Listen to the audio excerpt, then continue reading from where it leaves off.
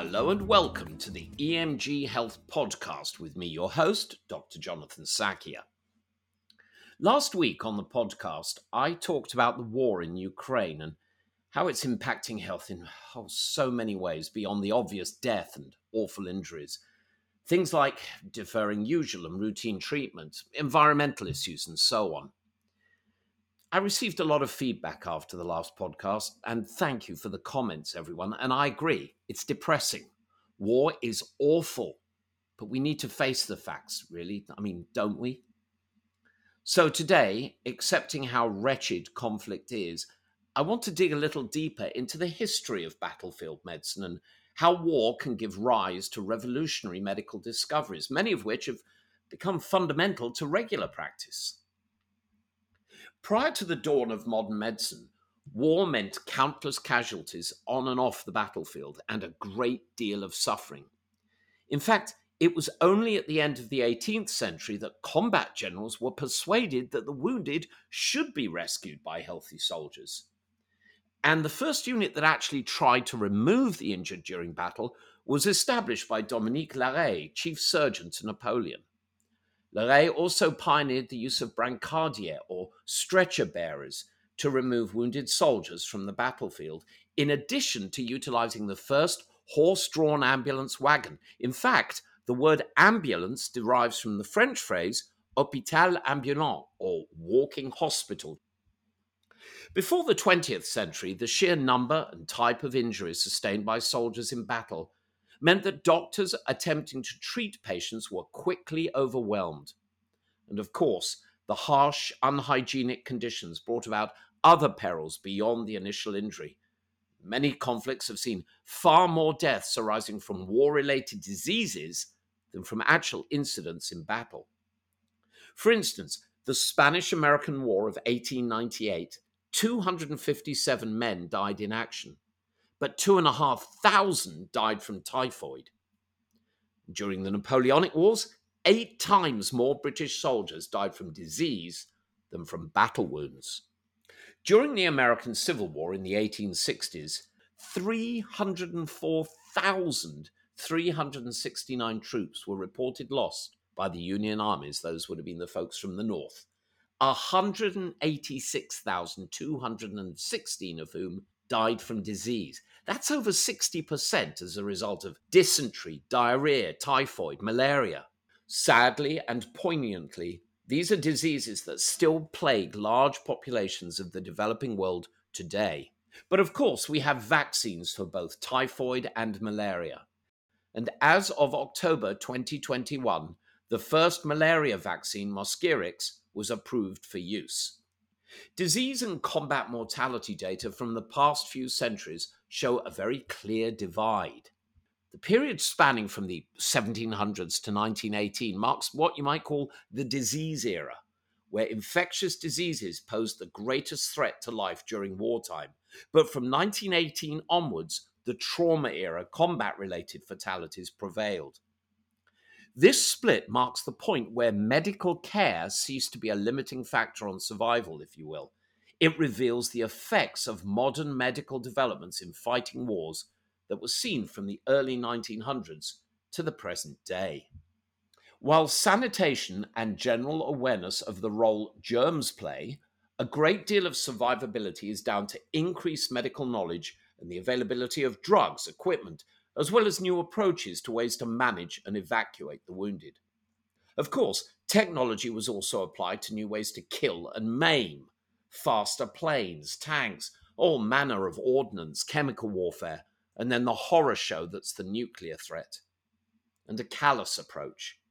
Killing a soldier was good, they said, but wounding was even better, because you take out not just that one person, but the several people involved in evacuation and treatment.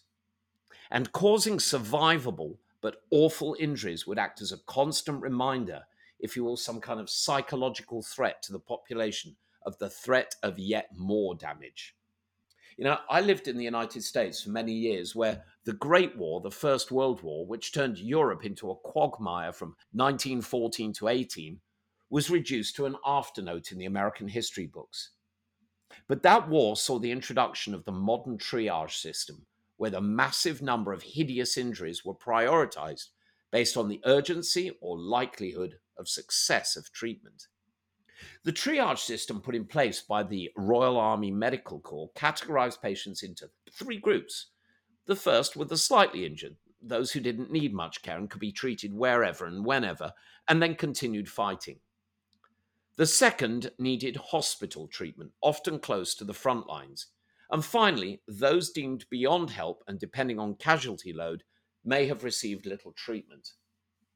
I remember years ago participating in an exercise, a practice exercise, and the scenario was that there'd been a plane crash at a local airport and that the plane had crashed into the terminal and there were lots of injuries.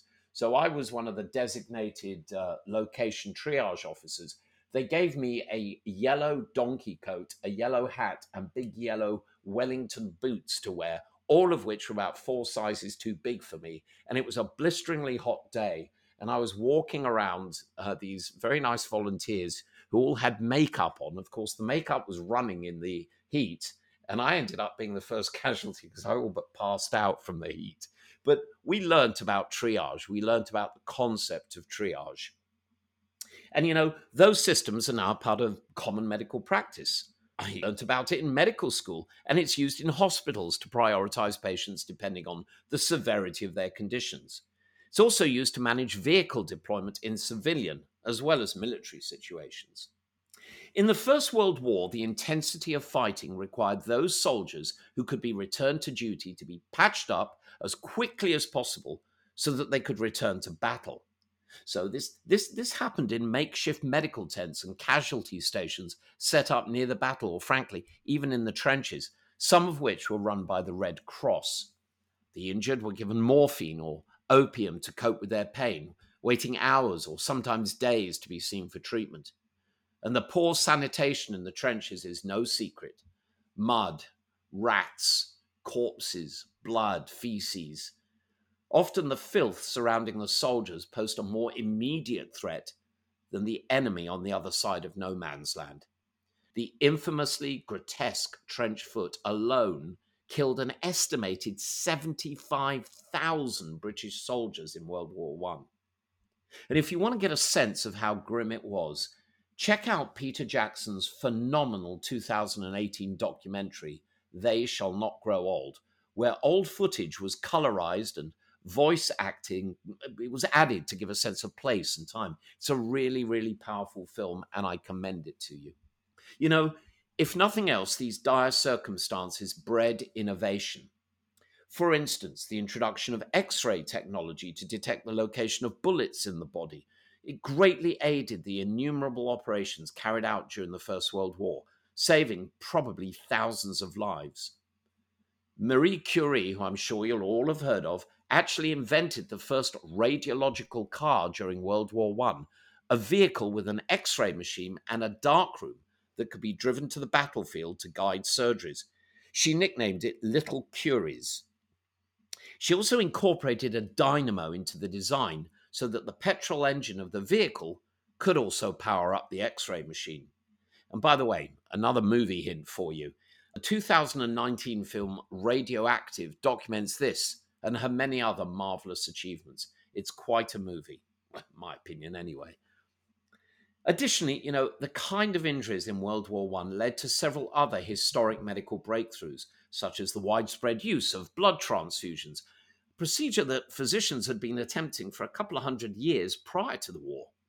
And the new knowledge about bugs, going back to Joseph Lister's germ theory of disease, in the mid-1860s, it inspired the application of antiseptic wound treatment using the Carrel-Dakin technique, in which a sodium hypochlorite antiseptic was applied to wounds, and that was interspersed with a nurse irrigating the wound, hopefully rendering it sterile. Prior to this, many, many, many died from tissue damage, tissue loss, and the resultant infection. Due to the infrastructure and developments such as the ones I've mentioned, many more soldiers survived the initial injuries that previously would have been fatal.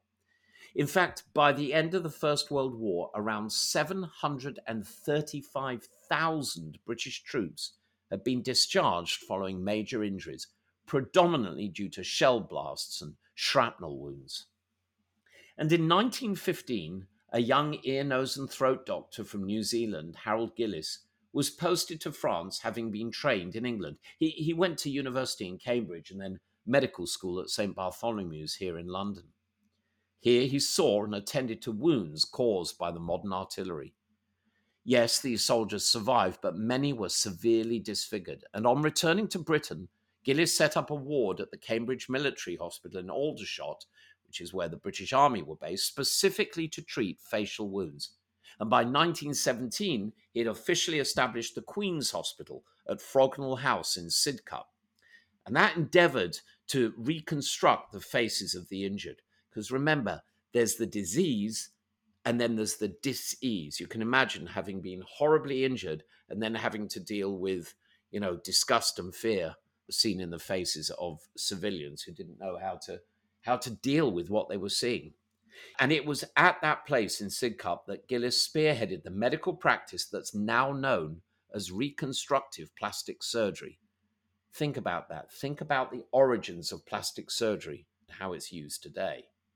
Limb loss was also very, very common. And the inability at the time to do reconstructive vascular and plastic surgery meant that removing a leg or an arm was the difference between life and death for the soldier. In fact, 42,000 British soldiers underwent amputation. And with so many amputees in the post-war period, it became apparent how difficult life was for so many people as they tried to return to a normal life. Prior to the war, prosthetic limbs had mostly been large, heavy wooden contraptions, but after 1918, functionality was introduced and other materials were introduced, and walking became easier. Also, the split hook artificial hand that allowed one to grip and move objects meant that amputee labourers could get back to work. While that concept remains, prosthetics today are vastly improved, both functionally and aesthetically. Mind you, amputees suffered with physical and emotional problems such as phantom limb pain and social anxiety. But, well, one thing at a time, eh? Nobody won the last war but the medical services. The increase in knowledge was the sole determinable gain for mankind in what was otherwise a devastating catastrophe. The development of sulfur drugs and penicillin in the 1930s meant that World War II saw antibiotics being introduced to address the infections that were previously a leading cause of death. Today, of course, we've got a very different problem. We've used so many antibiotics, we now have antibiotic resistance, and we're running out of antibiotics. So that's something we've got to take care of. Other major medical breakthroughs that occurred during the Second World War were the first use of dried plasma as well as albumin for resuscitation, metal plates and screws to address bone injuries or tissue loss, and advances in wound treatments and skin grafting procedures. Improvements like these meant that the survival rate for wounded soldiers leapt from 4% in the First World War to 50% in the Second. In fact, these and many other discoveries made in war zones laid the foundations for healthcare today. You will struggle to find a discipline within medicine that did not experience significant progress on the back of these terrible conflicts. Other wars since 1945 have taught us how to better deal with trauma in the so-called golden hour. The debate about whether to treat in situ or evacuate, and each new battle led to a new box of tricks for us to treat the sick. Modern war's not about muddy, disease-filled cold trenches, but civilian terrorism, improvised explosive devices, high-powered sniper rifles, and nuclear threats. While chlorine gas may have been replaced by anthrax, or napalm, sodium palmitate, by thermobaric weapons as horrible threats, one threat continues to haunt soldiers, civilians, and refugees: psychological trauma. But let's dig into that a little bit. In the First World War, some of those suffering from shell shock were shot as deserters. I want you to think about that for a minute, because many might have actually suffered traumatic brain injury, an injury that even until fairly recently was considered dubious by some. And why is that? Well, An explosive shockwave can move at many thousands of feet per second, much, much faster than any bullet. Remember, energy transferred is a result of multiplying the mass of an object by its speed squared. So the faster something goes, that's much more important than what it weighs. But even a room full of air has some degree of mass. Being anywhere near an explosion is akin to being hit over the head with a sledgehammer. So many cases of shell shock almost certainly had physical damage to the brain. And then, of course, directly experiencing or witnessing something terrible can lead to post-traumatic stress disorder, PTSD, with resultant depression, anxiety, and addiction, to name but a few unpleasant sequelae. Since the First World War, there's been some progress, but understanding the harm war could do to the mind led to the United States National Institutes of Mental Health being established, and nowadays we have a growing awareness of and means to treat PTSD. So what might the future hold? Well, I'd be an idealist and say no more war. And then maybe human ingenuity would drive new developments in medicine and we wouldn't need the battlefield. If we look back on Napoleon's battlefields and to plastic surgeries spawned from soldiers returning from the Battle of the Somme, and the physical and mental injuries that even today people still suffer at the cruel hands of war, the evolution we've seen in response to prior conflicts has been awesome and may leave us asking, what will the future of war look like? I think a story about Albert Einstein says it best. He was purportedly asked by friends at a dinner party what new weapons might be employed come World War III. Appalled at the implications, he shook his head, and after several minutes of careful meditation, he said, "I don't know what weapons might be used in World War III, but there isn't any doubt what weapons will be used in World War IV." "And what are those?" a guest asked. "Stones and spears," said Einstein. But given the world we live in, I think war is sadly with us for the foreseeable future. And as such, I predict we will see various changes, depending, of course, on one factor. As we try to find ways to save lives, there are others scheming to develop new ways to kill us and maim us. First, warriors will be taken out of the front line for some conflicts, with fighter pilots replaced by unmanned aerial vehicles and robots doing the fighting on the ground. We're already seeing soldiers fitted with monitoring equipment that, with the aid of telemedicine, can lead to deployment of the means of evacuation by jetpack drones, for instance, as well as utilities built into the uniform to compress pressure points to control bleeding, administer medications, and so on. I think we'll also see further improvements in every branch of medicine, from civilian need being transferred to war zones instead of the other way round. And things like brain-machine interfaces and robotic limbs will serve those who've been injured, serving us. After all, it's the least we can do. Well, I'm afraid that's all the time that we have today on the EMG Health Podcast with me, your host, Dr. Jonathan Sackia. Please keep an eye out for our upcoming episodes on climate change, where we'll be exploring the ways that the environment is affecting global healthcare. Thank you for listening to this podcast, and until next time, please stay safe, stay well, stay curious. Bye for now.